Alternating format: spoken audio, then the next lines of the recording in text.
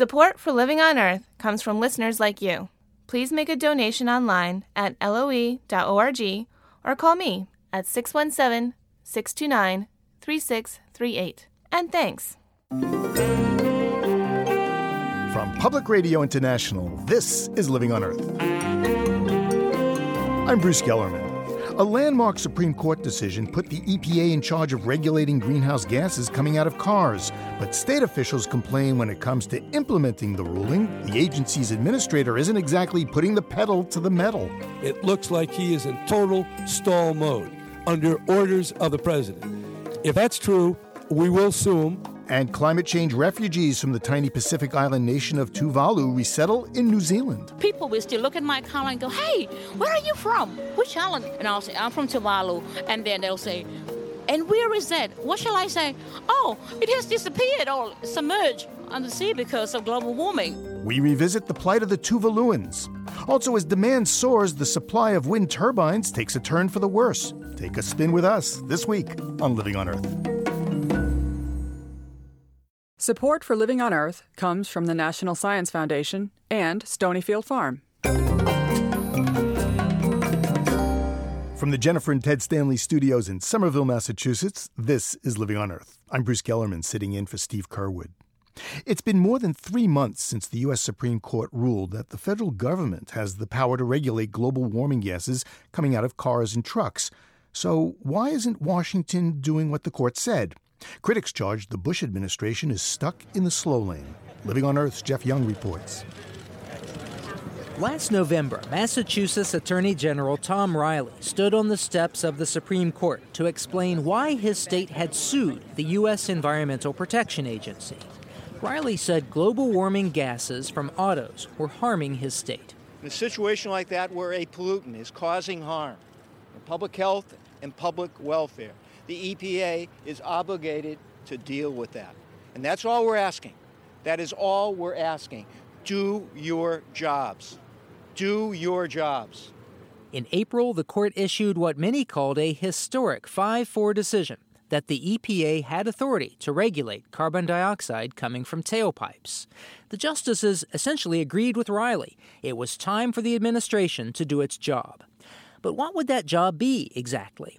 In a speech last month, President Bush had an answer. And when the court says something, then the executive branch of government says, "Okay, you said it, now we'll listen. We'll do what you asked us to do." And so I directed the EPA and the Department of Transportation, Energy, and Agriculture to take the first steps toward regulations that would cut gasoline consumption and greenhouse gases. We're moving forward because the Supreme Court told us to move forward. It still wasn't clear what action the president had in mind or when it would happen. It fell to EPA Administrator Stephen Johnson to fill in details. My goal is to have a proposal on the street by the end of the year, with the president's commitment and goal to have that regulation then finalized by end of 2008. That's a very aggressive schedule, particularly for regulation that's very complex. That doesn't sound very aggressive to officials from states eager to act on global warming pollution. California Senator Barbara Boxer notes that the schedule Johnson describes means there would be no action until just weeks before Bush leaves office. I find it rather amusing that nothing's really going to happen in his term if we follow that timeline.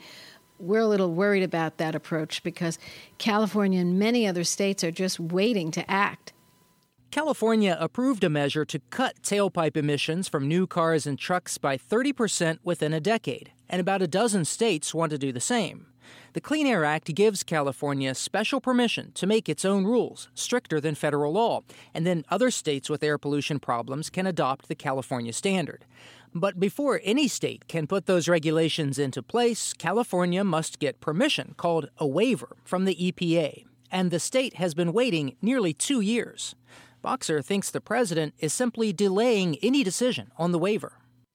We hope not, and I've had many conversations with the administrator of EPA. He's telling me he'll have an answer by the end of the year. We all think the answer ought to come in weeks, not months.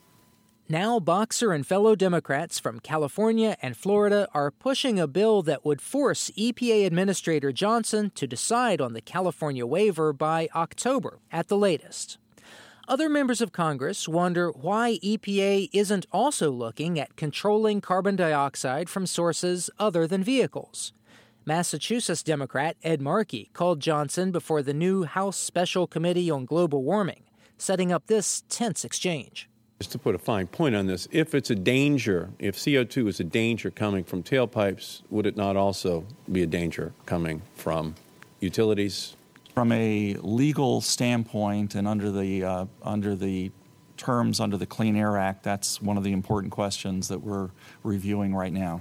A rose is a rose. CO2 is CO2, Mr. Johnson. It's a not satisfactory answer.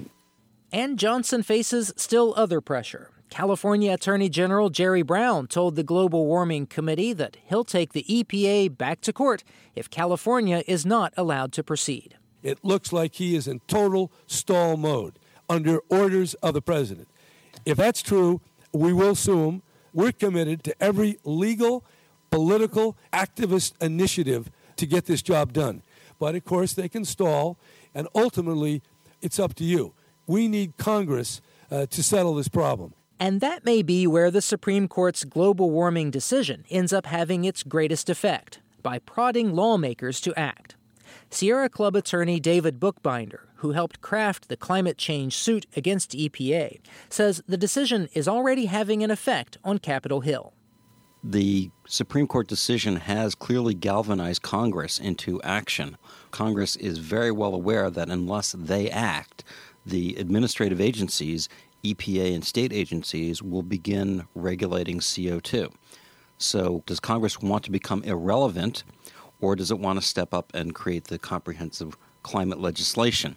So even though the Supreme Court's decision hasn't yet brought any real action on global warming, it has made the issue impossible for lawmakers to ignore.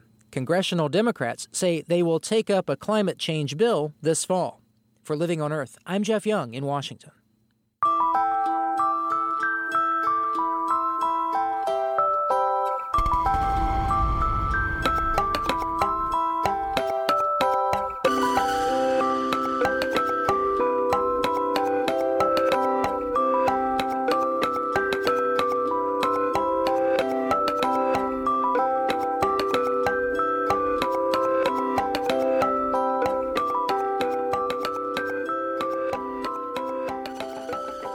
These days, you don't have to be a weatherman to know which way the wind is blowing. You might want to be an investment banker. That's because the wind turbine business is booming. Demand is so high for wind power, there aren't enough wind turbines to go around. Joining me is Matthew Patsky. He's partner and portfolio manager with Boston-based Winslow Management Company, which manages the Winslow Green Growth Fund, focusing on companies that address environmental issues. Matthew, welcome. Thank you, Bruce. Boy, the demand is so big for these things. I was reading the United States went up fourfold since 2000. Yeah, it's been growing very rapidly. In 2006, we were up 26%, and we're growing a little bit faster this year, up 27%. Why is that? The economics of wind are very compelling, and particularly in an environment of rising fossil fuel prices, the economics have only become more compelling as technology improvements have lowered the cost in producing electricity using wind. And obviously the cost of producing it via fossil fuels has been rising. But in Europe, it's been big for decades, and it's only recently here. In Europe, there was a much more forward-thinking federal government initiatives by a lot of the countries in Europe to promote renewable energy. And so you saw, for example, Germany get far ahead of us in terms of use of wind. And basically broadly in Europe, there's been a lot more use of wind power for producing electricity. And we were slower to pick up on that trend. Well, the demand is so high now, they don't have enough wind turbines to go around. You're seeing a couple factors, both the U.S., which is really turning to wind now in a very major way with lots of demand, and, of course, China and India also coming on and as part of their energy demands, picking up wind as one of the resources they're trying to implement. And so you've got such tremendous demand. Everybody was caught without enough supply of wind turbines, and all the way through the manufacturing channel, there's bottlenecks and a need to increase capacity. We're not talking about the windmills from 20 years ago, which were really kind of small ones. Right. The ones now are enormous. As they've been building them larger and larger, getting more efficient, they've also had all sorts of issues. The old blades were made of fiberglass. You actually, with the new windmill blades, because of the blade size in this wind turbines, you can't even make them out of fiberglass anymore. You need carbon fiber. There's a shortage of carbon fiber, and that's because there's such demand for the carbon fiber for use in applications of wind power. And you would think that it's such a simple-looking device. It just goes around. Right. But it's very complex, a lot of parts. It is a complicated device and an expensive device, but becoming increasingly economic, and therefore, there's not only just regulatory reasons why there's more and more demand for them, it's because industry is realizing that there's an economic reason to use them. For example, Florida Light and Power now producing almost 20% of their power from wind. And there are states that require a certain amount of power. I think 20 or 21 states require a certain amount of power be supplied by alternative energies. Right. Increasingly, states have put in place legislation requiring that there be a move toward a certain portion of their electricity needs coming from renewable, and those renewable standards are indeed helping drive some of this growth, too. So right now we have this bottleneck on the parts to make these turbines. Yep. When does that clear up? I mean, you have Vestas building new facilities, which is a wind turbine maker, you have Zoltec, which we know well, which is a carbon fiber manufacturer, has been adding capacity in its facilities, particularly in Hungary. So you're really trying to catch up with demand by adding capacity. Now, is there truly ever a catch-up in the near term? I can't tell, but I know there's more capacity coming on in 2008 with both of those companies. Wind is bigger than solar. Wind is bigger than solar because it's more economic. And, of course, geothermal, which is another alternative energy source, is even cheaper. You're going to see some very rapid growth of a lot of different categories of renewable energy over the next decade, and wind is certainly seeing the biggest growth because it has so many applications. It can be put in a lot of different places, and obviously with the wind farms you're seeing are producing a lot of electricity with those larger and larger wind turbines. But even with all of this growth in the wind industry, it still supplies only a small fraction of the energy that's consumed in the United States, right? Yeah, in the U.S., 50% of our electricity comes from coal.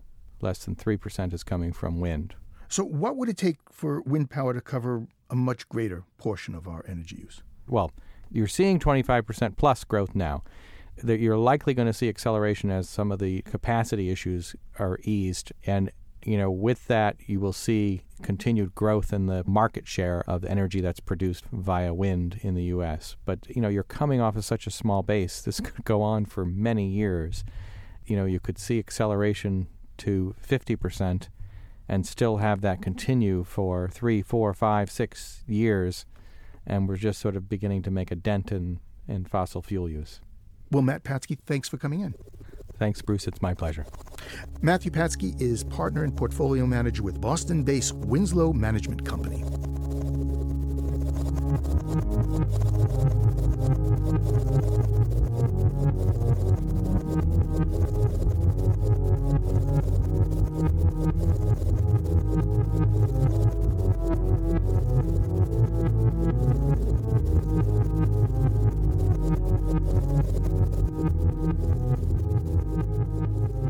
Coming up, heading for the hills of New Zealand, Tuvaluans flee the advancing sea. Stay tuned to Living on Earth. It's Living on Earth. I'm Bruce Gellerman. Today we turn to our archives in our award-winning series Early Signs, Reports from a Warming Planet. Living on Earth, along with the UC Berkeley Graduate School of Journalism and Salon.com, set out to document places around the world where the effects of climate change can already be seen. One of those places is the tiny Pacific island nation of Tuvalu. Just 3 feet above sea level, the islands are expected to eventually disappear off the face of the Earth, drowning as global warming melts the ice sheets, raising the level of the oceans. Some Tuvaluans see themselves as climate refugees and are already abandoning their islands, moving their communities to higher ground in a new land. Alexandra Berzon reports from New Zealand. It's the biggest party of the year for one of the 9 islands that make up Tuvalu, Nanumea, the annual celebration of the day European missionaries brought Christianity to the island. Families gather on mats and feast picnic-style on foods like funa-funa, donuts filled with jam, and taro drenched in coconut milk, egg foo young, and buckets of KFC chicken. Then, competing groups of elders and youth take turns dancing, singing, and drumming on a big wooden box into the early hours of the morning, while onlookers stand up and announce jokingly which group they liked best. That man should say that he prefers the youth, but the old lady said that she prefers the oldies. Tuvaluans have been performing these songs for generations across their string of low coral atolls. But this event is not taking place in Tuvalu. Instead, we're 2,000 miles away in Auckland, New Zealand. And here, surrounded by tradition, sits a group of young girls looking unimpressed. What's your name? Allie, what's your name? Amy. You, Amy. Nice to meet you, Ellie. Amy is 7. Her favorite song is My Humps by the Black Eyed Peas. The boys that wanna sex me, they always tryna next to me, tryna feel my hump, looking at my love. You can touch it if you touch it on my and on my hump.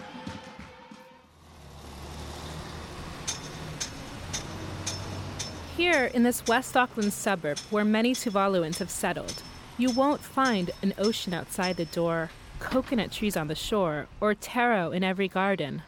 You're more likely to encounter malls and wide boulevards. Over the last decade, the islanders have come here for many reasons: better jobs, college, overcrowding on the islands, and to escape what many see as a threat of sea level rise caused by global warming. That's me prepare the breakfast every morning, and that's for my family. Penisita Daniela arrived in New Zealand with a small suitcase and a carton of fish. He lives now in the western working-class suburb Ranui in a 3-bedroom home with his wife, children, father, stepmother, and sisters. Penny's living room, like most Tuvaluan homes, contains no furniture, just hand-woven straw mats that his father and stepmom sleep on. Shell necklaces and family photos line the walls.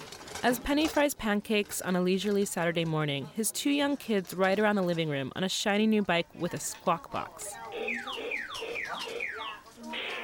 Nearly 20 years ago, when Penny was just a teenager living on his family's land, he remembers hearing that someday the sea would rise and drown his island. Just my dad said, "Oh, don't worry about that. We are just waiting for many years, not now."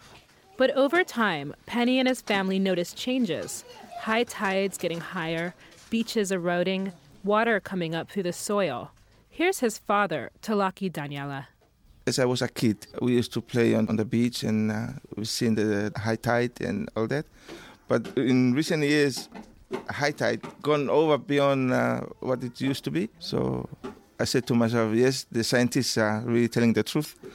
I managed to build 2 houses there. I just got up and go and left it behind to my family there. Gauges in Tuvalu indicate the sea has risen an average of 5.5 milliliters per year in recent years. That's consistent with average worldwide sea level rise. But scientists say there are also other local explanations, natural and human-caused, for the changes islanders have observed. The greater worry, though, is for the future. The Intergovernmental Panel on Climate Change, which represents the consensus of 2,000 scientists, predicts that over the next 50 to 100 years, global warming will cause oceans to rise up to 3 feet, and possibly much higher depending on the melting of the Antarctica and Greenland ice sheets. Tuvalu, along with a handful of other islands, is particularly vulnerable because its islands are low-lying and narrow, no more than 3 feet high in many spots. Some New Zealand scientists argue that because islands are not static lumps of dirt, they will shift with the tides and naturally build themselves up further to withstand a rising ocean. But even those who believe this, and their view meets skepticism from other scientists, but even they say the islands will probably become uninhabitable. And for many Tuvaluans, this is not a risk they're willing to take. No, I don't want to get up in the morning and find myself underwater. After breakfast, Penny squats in front of his 12-inch television and searches through piles of old VHS tapes. He inserts a video his father took years ago of a dance performance in Tuvalu and stares at the screen. His 1- and 2-year-olds bang on their bike in time with the drummers from the island. I show my kid that movie from Tuvalu and say, "Oh, Tuvalu, where's Tuvalu?" They don't know where's Tuvalu. I said, maybe they will go there one time. Maybe one day we go there and see the island. Penny's father lies on the floor next to the baby. He says moving to New Zealand can be a hard adjustment. When I was young, I was told that there are two main things you have to learn if you want to live in Tuvalu: how to climb the coconut tree and how to fish. If you know these two, you will live. In New Zealand now, you have to have an income. It's a very challenging place. Everything you do, it costs you money.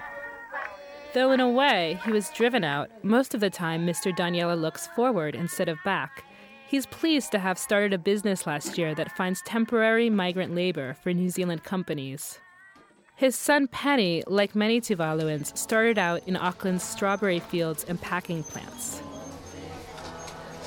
Hidden behind a dress shop and ice cream parlor, the corrugated metal plant has become a Tuvaluan community hub, a site of lively singing and chatter. I meet my friends here and all the Tuvaluan lady here. Here, women sit behind tiny desks, rapidly sorting through strawberries, putting the good ones in plastic containers, and throwing the bad down a chute into a pile that will become jam.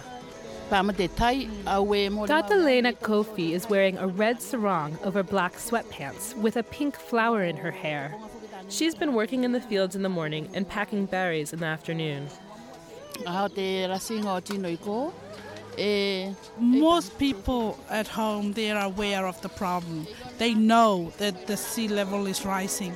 It's just a matter of knowing people here in New Zealand to come to. We love our island, so I'm sad, that's the word, sad to leave Tuvalu and come here, but we have to do it because, for our own safety and that of our kids.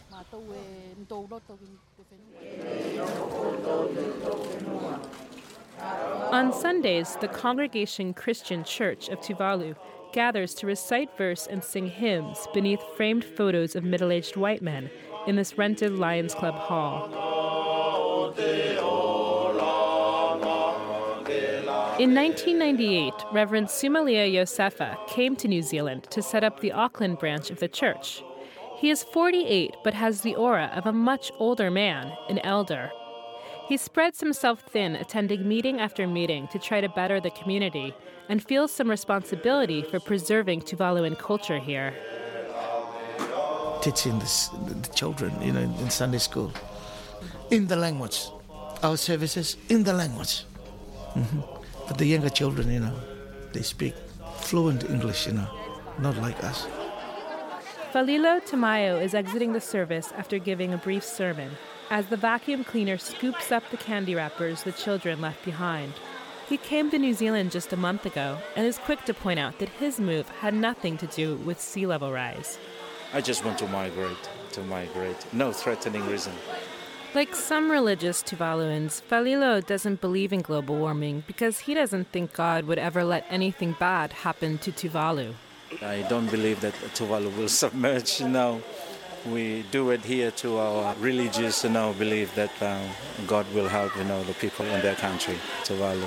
But Tuvaluans are of many views. Reverend Sumalia says God and science are speaking with one voice, issuing a warning that humans must follow. No, listen, because God said, build the ark. But do we listen? And I think the church has to have that understanding more of science and more of what the world is all about. He gives the example of a Tuvaluan who has come to New Zealand without learning the rules of the road and then blames God when he gets hit by a car crossing the street. And then people said, God has taken him. No, he's not a silly God. But it's you who is silly, who don't know the rules. And you were hit by the car on the road. New FM, the home of Pacific cultures, languages, views, music, and our Pacific people. Salafakoi, join me, Fala Haulong in the Tuvalu crew every week, where we bring you news from Tuvalu, we talk about what's going on with our Tuvalu community. Fala Haulongi's weekly radio show has become a venue for these differing views, a place to discuss the hot-button issues and the lighter fare. My very dedicated listeners, she is a union organizer by day with a wild tuft of highlighted hair and over-the-top hand gestures. We talked at a Starbucks in a West Auckland mall. What really concerns me, because like at the end of the day, I may be a Kiwi now. I call myself a Kiwi because I'm living in New Zealand. But hey, people will still look at my color and go, hey, where are you from? Which island? And I'll say, I'm from Tuvalu. And then they'll say, and where is that? What shall I say? Oh, it has disappeared or submerged on the sea because of global warming. So like, that's our identity and culture, and everything will disappear. I mean, we may get together here as a community to celebrate when it's Independence Day or our successes of things, but it's different. Definitely, it's going to be really hard for us to accept the fact that we are no longer on the map. And it's no joke. Fala and Sumalia, along with international environmental activists, argue that Tuvaluans and others in a similar predicament should be treated like refugees and given immigration rights and other refugee benefits. This tiny nation was among the first on the globe to sound the alarm, trekking from forum to forum to try to get the world to listen.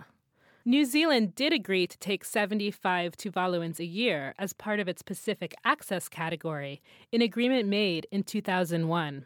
Kaloa Talaki knows all about this. He was Prime Minister of Tuvalu at the time. See, you can see the sea from here.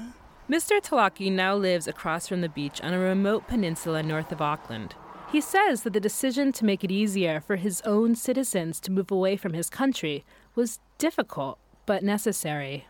Eventually, there will be no place for the poor people to live except climbing up the coconut trees and live on the top. And I thought that we should take precautionary action before D-Day arrives.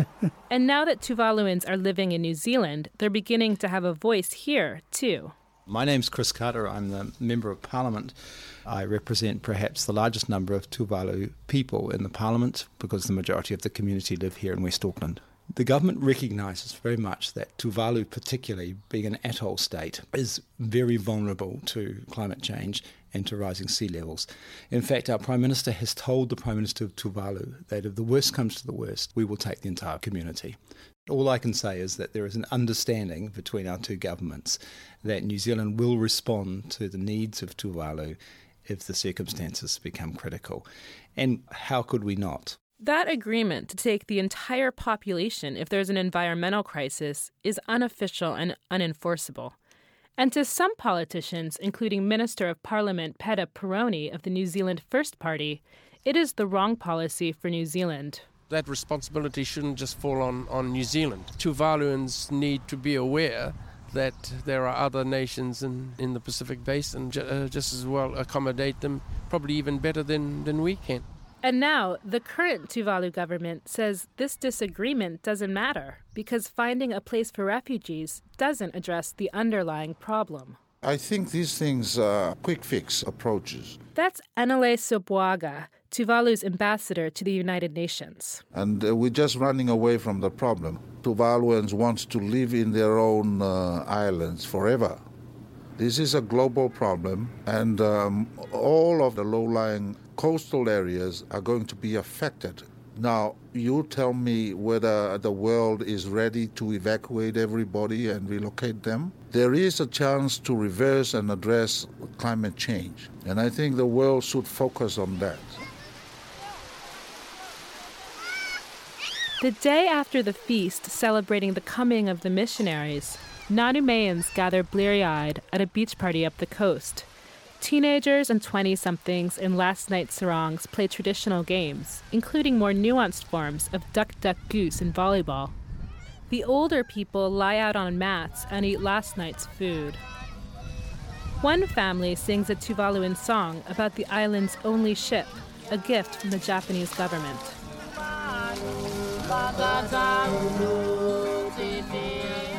7-year-old Amy runs from the waves. I just asked my auntie and she said yes, and so I just went. I'm cold. This party might be a close approximation of daily life in Tuvalu, but here in Auckland, it's just a holiday.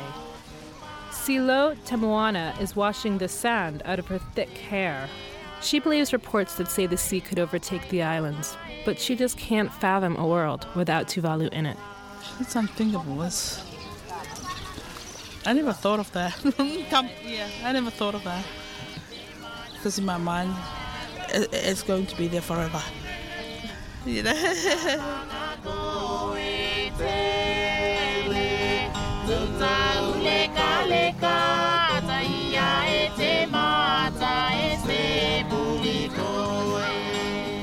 For Living on Earth, this is Alexandra Berzon.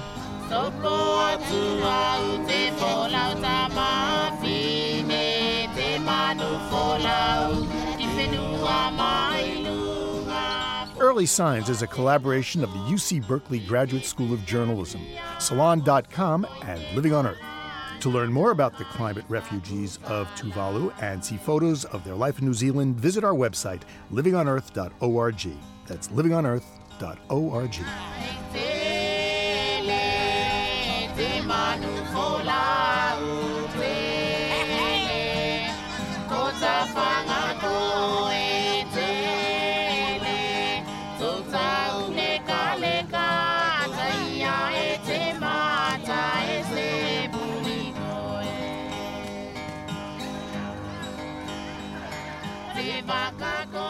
Just ahead, robots past, present, and future.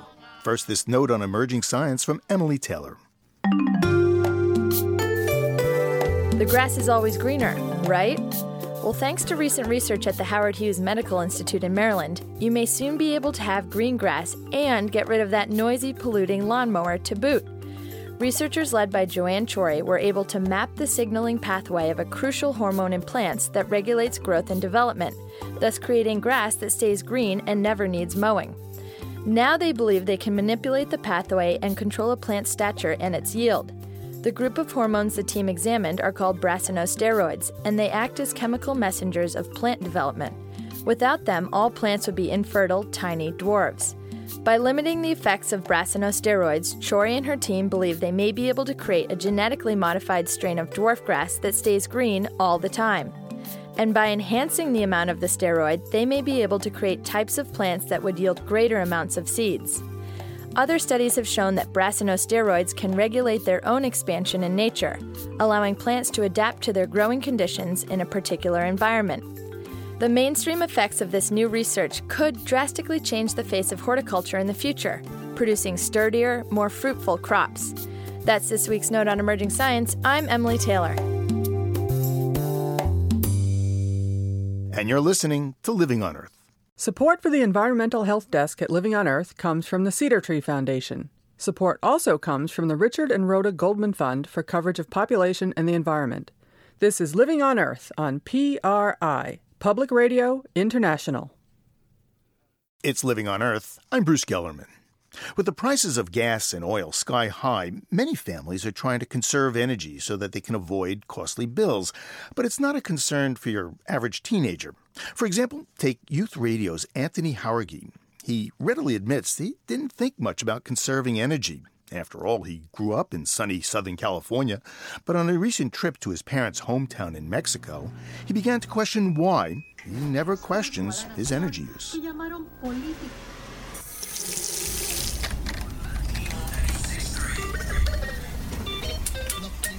This is the sound of convenience in my house. Microwave, television, computer, stereo. We use these appliances a lot. My 14-year-old brother Alexis is the main culprit. He leaves the lights on and appliances unattended. I, on the other hand, try not to waste that much energy. I caught him upstairs playing on the computer and a handheld video game called a DS at the same time. I'm not on the computer and the DS at the same time, only computer and TV.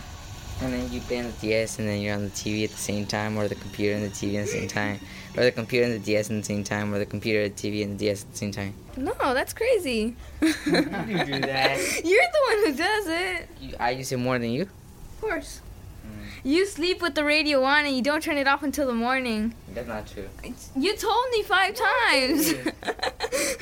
Okay, maybe we both use more energy than necessary. But my parents have tried to teach us to be mindful about energy. They grew up in a totally different era in a small town in Mexico. I used to pick up the manure of the cow and also the manure of the donkeys. Here's my dad talking about his first lesson in energy.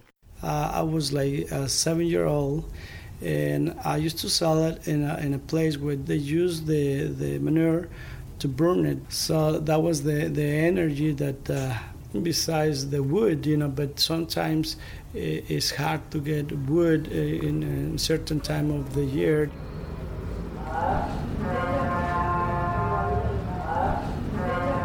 That's the gas delivery man in my dad's hometown, Jalostoticlan. He's saying, gas. He's shouting out the window of his truck to sell tanks of gas to the townspeople.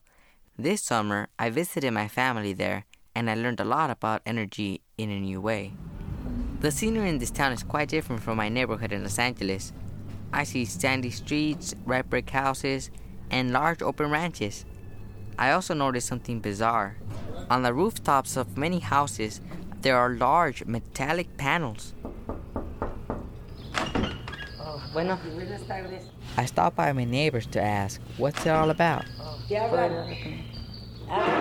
The person who answers the door is an elderly lady named Guillermina González. Es muy buen sistema porque ahorra uno el dinero. Se conserva el agua. She tells me the panels are her solar-powered water heating system. She says that over the past 25 years, she has conserved not only gas, but also tons of money. Que cuando el tiempo está bien. It seems that energy use is on people's minds here, more than LA. This makes me wonder, am I an energy brat? When I'm home in LA, I even complain about going outside to put my clothes in the washing machine. Here in my grandma's in Jalisco, I'm getting used to being in the washing machine. Right now, I'm doing laundry. Here is all hand wash. You get the water from this water reserve. It's like the inside of a toilet. It's like a little pump, and when the water runs out, it refills. And I just scrub. When you go through trouble getting something, then you really appreciate, then when you have it. I've always had energy at my fingertips, so I haven't really thought about where it comes from or how much I use. My parents have had it harder, and maybe that's where they get their mentality about energy. I don't know if you remember where your mother used to live. On the top of the hill, she used to go down there to get the water. She had to walk a lot to get some water. So now when you guys or me even use a lot of water, she really got upset because she knew how hard it was to get the water. And now that we have the water, sometimes we waste it. I always thought my mom was just tripping on me whenever I left the water running. But now I understand the chill that must run through her spine when she sees me waste water. Now that I'm back in LA, I'm more dedicated to saving energy. Not only do I turn off the lights, but I even caught myself looking through articles on energy conservation and careers. I used to think energy was only an issue in my house, but now I realize that it's an issue affecting the whole world. For Living on Earth, I'm Anthony Jauregui. Our story was produced by Youth Radio.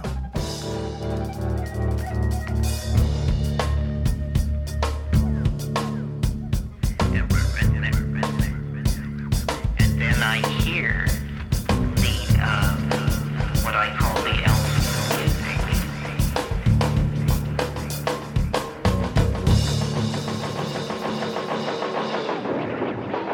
Increasingly, living on Earth means living with robots, sharing the planet with ever more intelligent machines that perform tasks from the mundane, like the robo-lawnmower that cuts your grass, to the highly specialized, like robodocs that do surgery. The word robot comes from the Slavic word rabota, or work, and was first used by Czech science fiction writer Karel Čapek in 1921. Ever since, robots have stirred and captured our imaginations. Star sapphires take a week to crystallize properly. Would diamond or emeralds do? We are all, by any practical definition of the words, foolproof and incapable of error. Danger, Will Robinson. Danger. R2-D2, you know better than to trust a strange computer. Robo-sapiens, lifelike robots that obey our every command, are still the stuff of Hollywood, but at a recent consumer electronics show in Las Vegas, robots for the home were being hailed as the next big thing. It's an industry poised to amaze. To see firsthand where things are headed, check out MIT's humanoid robotics group. Here on the Cambridge, Massachusetts campus, grad student Aaron Edsinger has just put the finishing touches on one of the world's most advanced robots. This is my PhD work. This is a humanoid robot named Domo. Domo means? Domo means thanks in Japanese, but it's also the name of a song, Domo arigato, Mr. Roboto. Domo looks a lot like a human. It's got eyeballs, and it's looking at me. Yep. And it's got this arm with biceps and triceps. Put a skin over it. And yeah, it's close. It has the human form. And, we very deliberately made it look somewhat human-like because you can very quickly read its body posture, its eye gaze, and these are cues that help for interaction with it. Is it perceiving me? It can. At the moment, the visual cortex is sort of switched off. But whenever everything is running, it can see you, it can interact with you, reach to you, respond to your physical contact. What you see here is that I can grab the arm, and it can sense that, and it can respond to it when I push on it. So it's actually sensing a person's interaction with it. And the idea is that it's sort of a partner robot. It works with you to do something a manual task. No, it's missing a very important part. It's got no legs. No legs, yep. Yeah. Legs are hard. We don't focus on the mobility so much, although I think that's the next obvious step. That would be Major Domo. Major Domo, yeah. So what's the computing power of this? This is actually about 15 computers that go into running the robot when everything is turned on.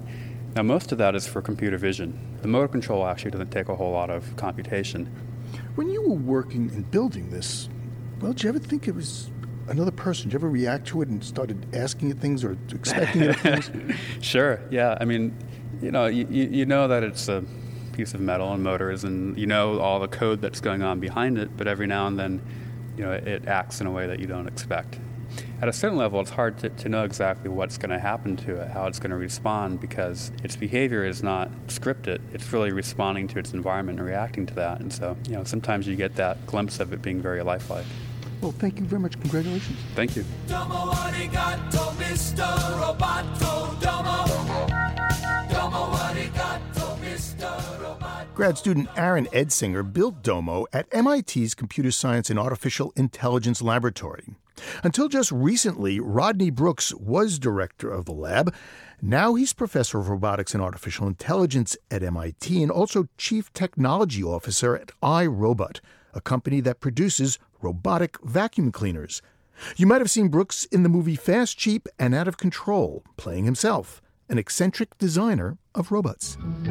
When I switched the things on, the lights flashed and the machine came to life. It moved. Some people believe that we are going to replace ourselves by building these machines, and that may be. Rodney Brooks' office in a space-age building at MIT is a study in controlled chaos. We sit on a couch opposite a wall with a poster of Fast, Cheap, and Out of Control and a photo of Brooks in a robot playing with a slinky. Yeah, that was a robot named Cog, and humanoid form, but no legs. And we were really interested, and still are, in having robots with arms that are safe to be in the same space as, whereas a robot in a factory with an arm, you don't want to be near. And so trying to make robots that are safe to interact with, so that ultimately we can have robots manipulating things in the world, doing stuff with us and partnering with us. And for us baby boomers, this is going to be important in our old age. Oh, really? Why? Well, if you look at the demographics of the world, there's going to be many, many more elderly compared to working-age people. Same problem with our Social Security financing. And where are we going to get all the people to help us in our homes and in our hospitals? We're going to have more robotics help and assistance. And right now, the state of the art, are we there? Well, we're not there yet, but I think we're making good progress towards it. We're starting to see robots in people's homes. Now, by the standards of 30 years from now, those robots are fairly simple. They're home cleaning robots. My company, iRobot, happens to be the biggest manufacturer of them. You're making basically vacuum cleaners. Yeah, but they're robotic vacuum cleaners. You press the clean button and you walk away and they clean the house. Oh, sorry. This thing really works. Yeah, of course it works. But I'm thinking, the Jetsons, where they have Rosie the robot. So we're not going to have Rosie anytime soon. But you got to think, what were computers like 30 years ago? What are computers like now? Well, we're in the William H. Gates building at MIT, and Bill Gates has an article in the January issue of Scientific America, which he talks about the future of robots. And he says they're going to be as ubiquitous as computers. Yeah, he makes the analogy between robots today and computers when Microsoft got started. And his company was one of the leading forces in changing what computers could do. So what do we need to accomplish between where we are now and your vacuum cleaner robot and the robots that kind of have arms and swing and spray paint, and where are we going to be in 10 years? Well, I say there's two really critical things that we as researchers should be working on at the universities. We need the visual object recognition capabilities of a 2-year-old child and the manual dexterity of a 6-year-old child. They're the two capabilities that I think are important to go after in the research domain right now. We're making progress on both of them, although both have a long history of not necessarily great success over the years. People think about robots. I think they think about humanoid robots. That is, things that look like us, that we create in our own images. When you think robot, is that what you're thinking of? I could believe either way. It could be that we will want robots with human form, or we could have robots with other forms, but we will want to be able to interact with them socially. And let me tell you what I mean by that. We interact with our dogs socially. We know what our dog is looking at, what the dog is paying attention to. Our dogs know what our gaze direction is. They understand us.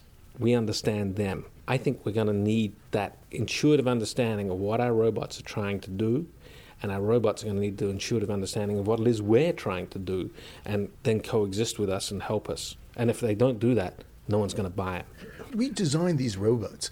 It seems like we design them in our own image, and that when we try to give them intelligence and maybe even consciousness, that it's really not saying what is a robot. We're asking the question, what is human?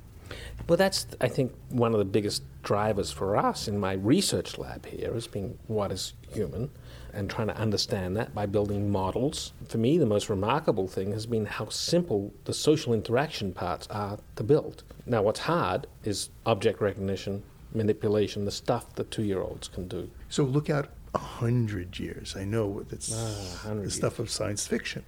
Are we going to have robot people? Well, we don't have robot birds yet. We've got really good machines that fly, but we don't have machines that fly like birds. So I think we get the essence, but whether we go to the trouble of making it identical to a human, I don't know. Now, could it be 100 years from now that we have robots that are truly intelligent and true beings? In principle, absolutely.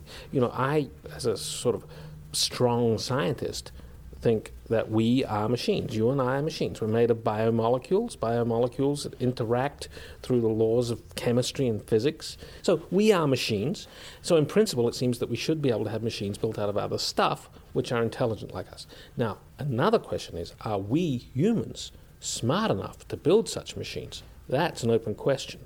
You look at a raccoon. A raccoon's very dexterous with its hands. Can unlock things and get into places and stuff. But I don't know anyone who's looked at a raccoon and thought, hey, one day that raccoon's going to build a robot raccoon just like itself, right? So, you can imagine the guys from Alpha Centauri, from another solar system, are up in their UFOs looking down, and they're looking down at MIT, and they're saying, oh, look at those little professors there. They think they're going to build robot versions themselves. Aren't they cute? But it seems that this is as much philosophy as physics. It's a mixture of the two, and therefore it's very murky, and therefore many scientists feel very uncomfortable about it. How do you feel about it? I feel fascinated.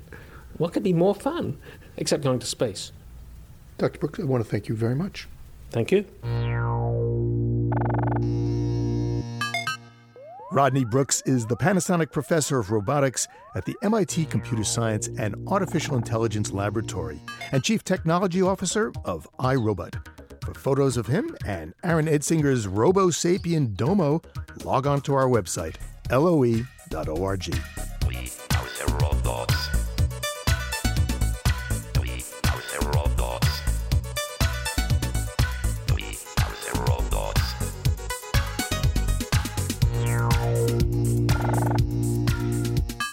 You can hear our program anytime on our website or get a download for your MP3 player. The address is loe.org. That's loe.org. You can reach us at comments@loe.org. Once again, comments@loe.org. Our postal address is 20 Holland Street, Somerville, Massachusetts, 02144. And you can call our listener line at 800-218-9988. That's 800-218-9988. CDs and transcripts are $15.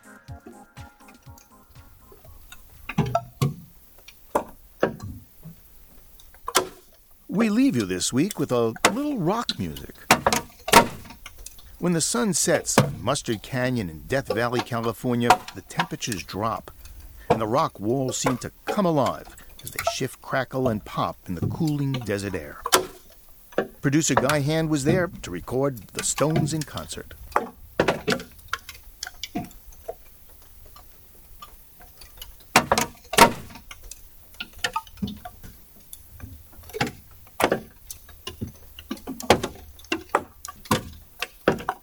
Living on Earth is produced by the World Media Foundation. Our crew includes Ashley Ahern, Eileen Belinsky, Ian Gray, Ingrid Lobet, Andrea Smartin, and Jeff Young, with help from Bobby Bascom, Kelly Cronin, and Jeff Turton.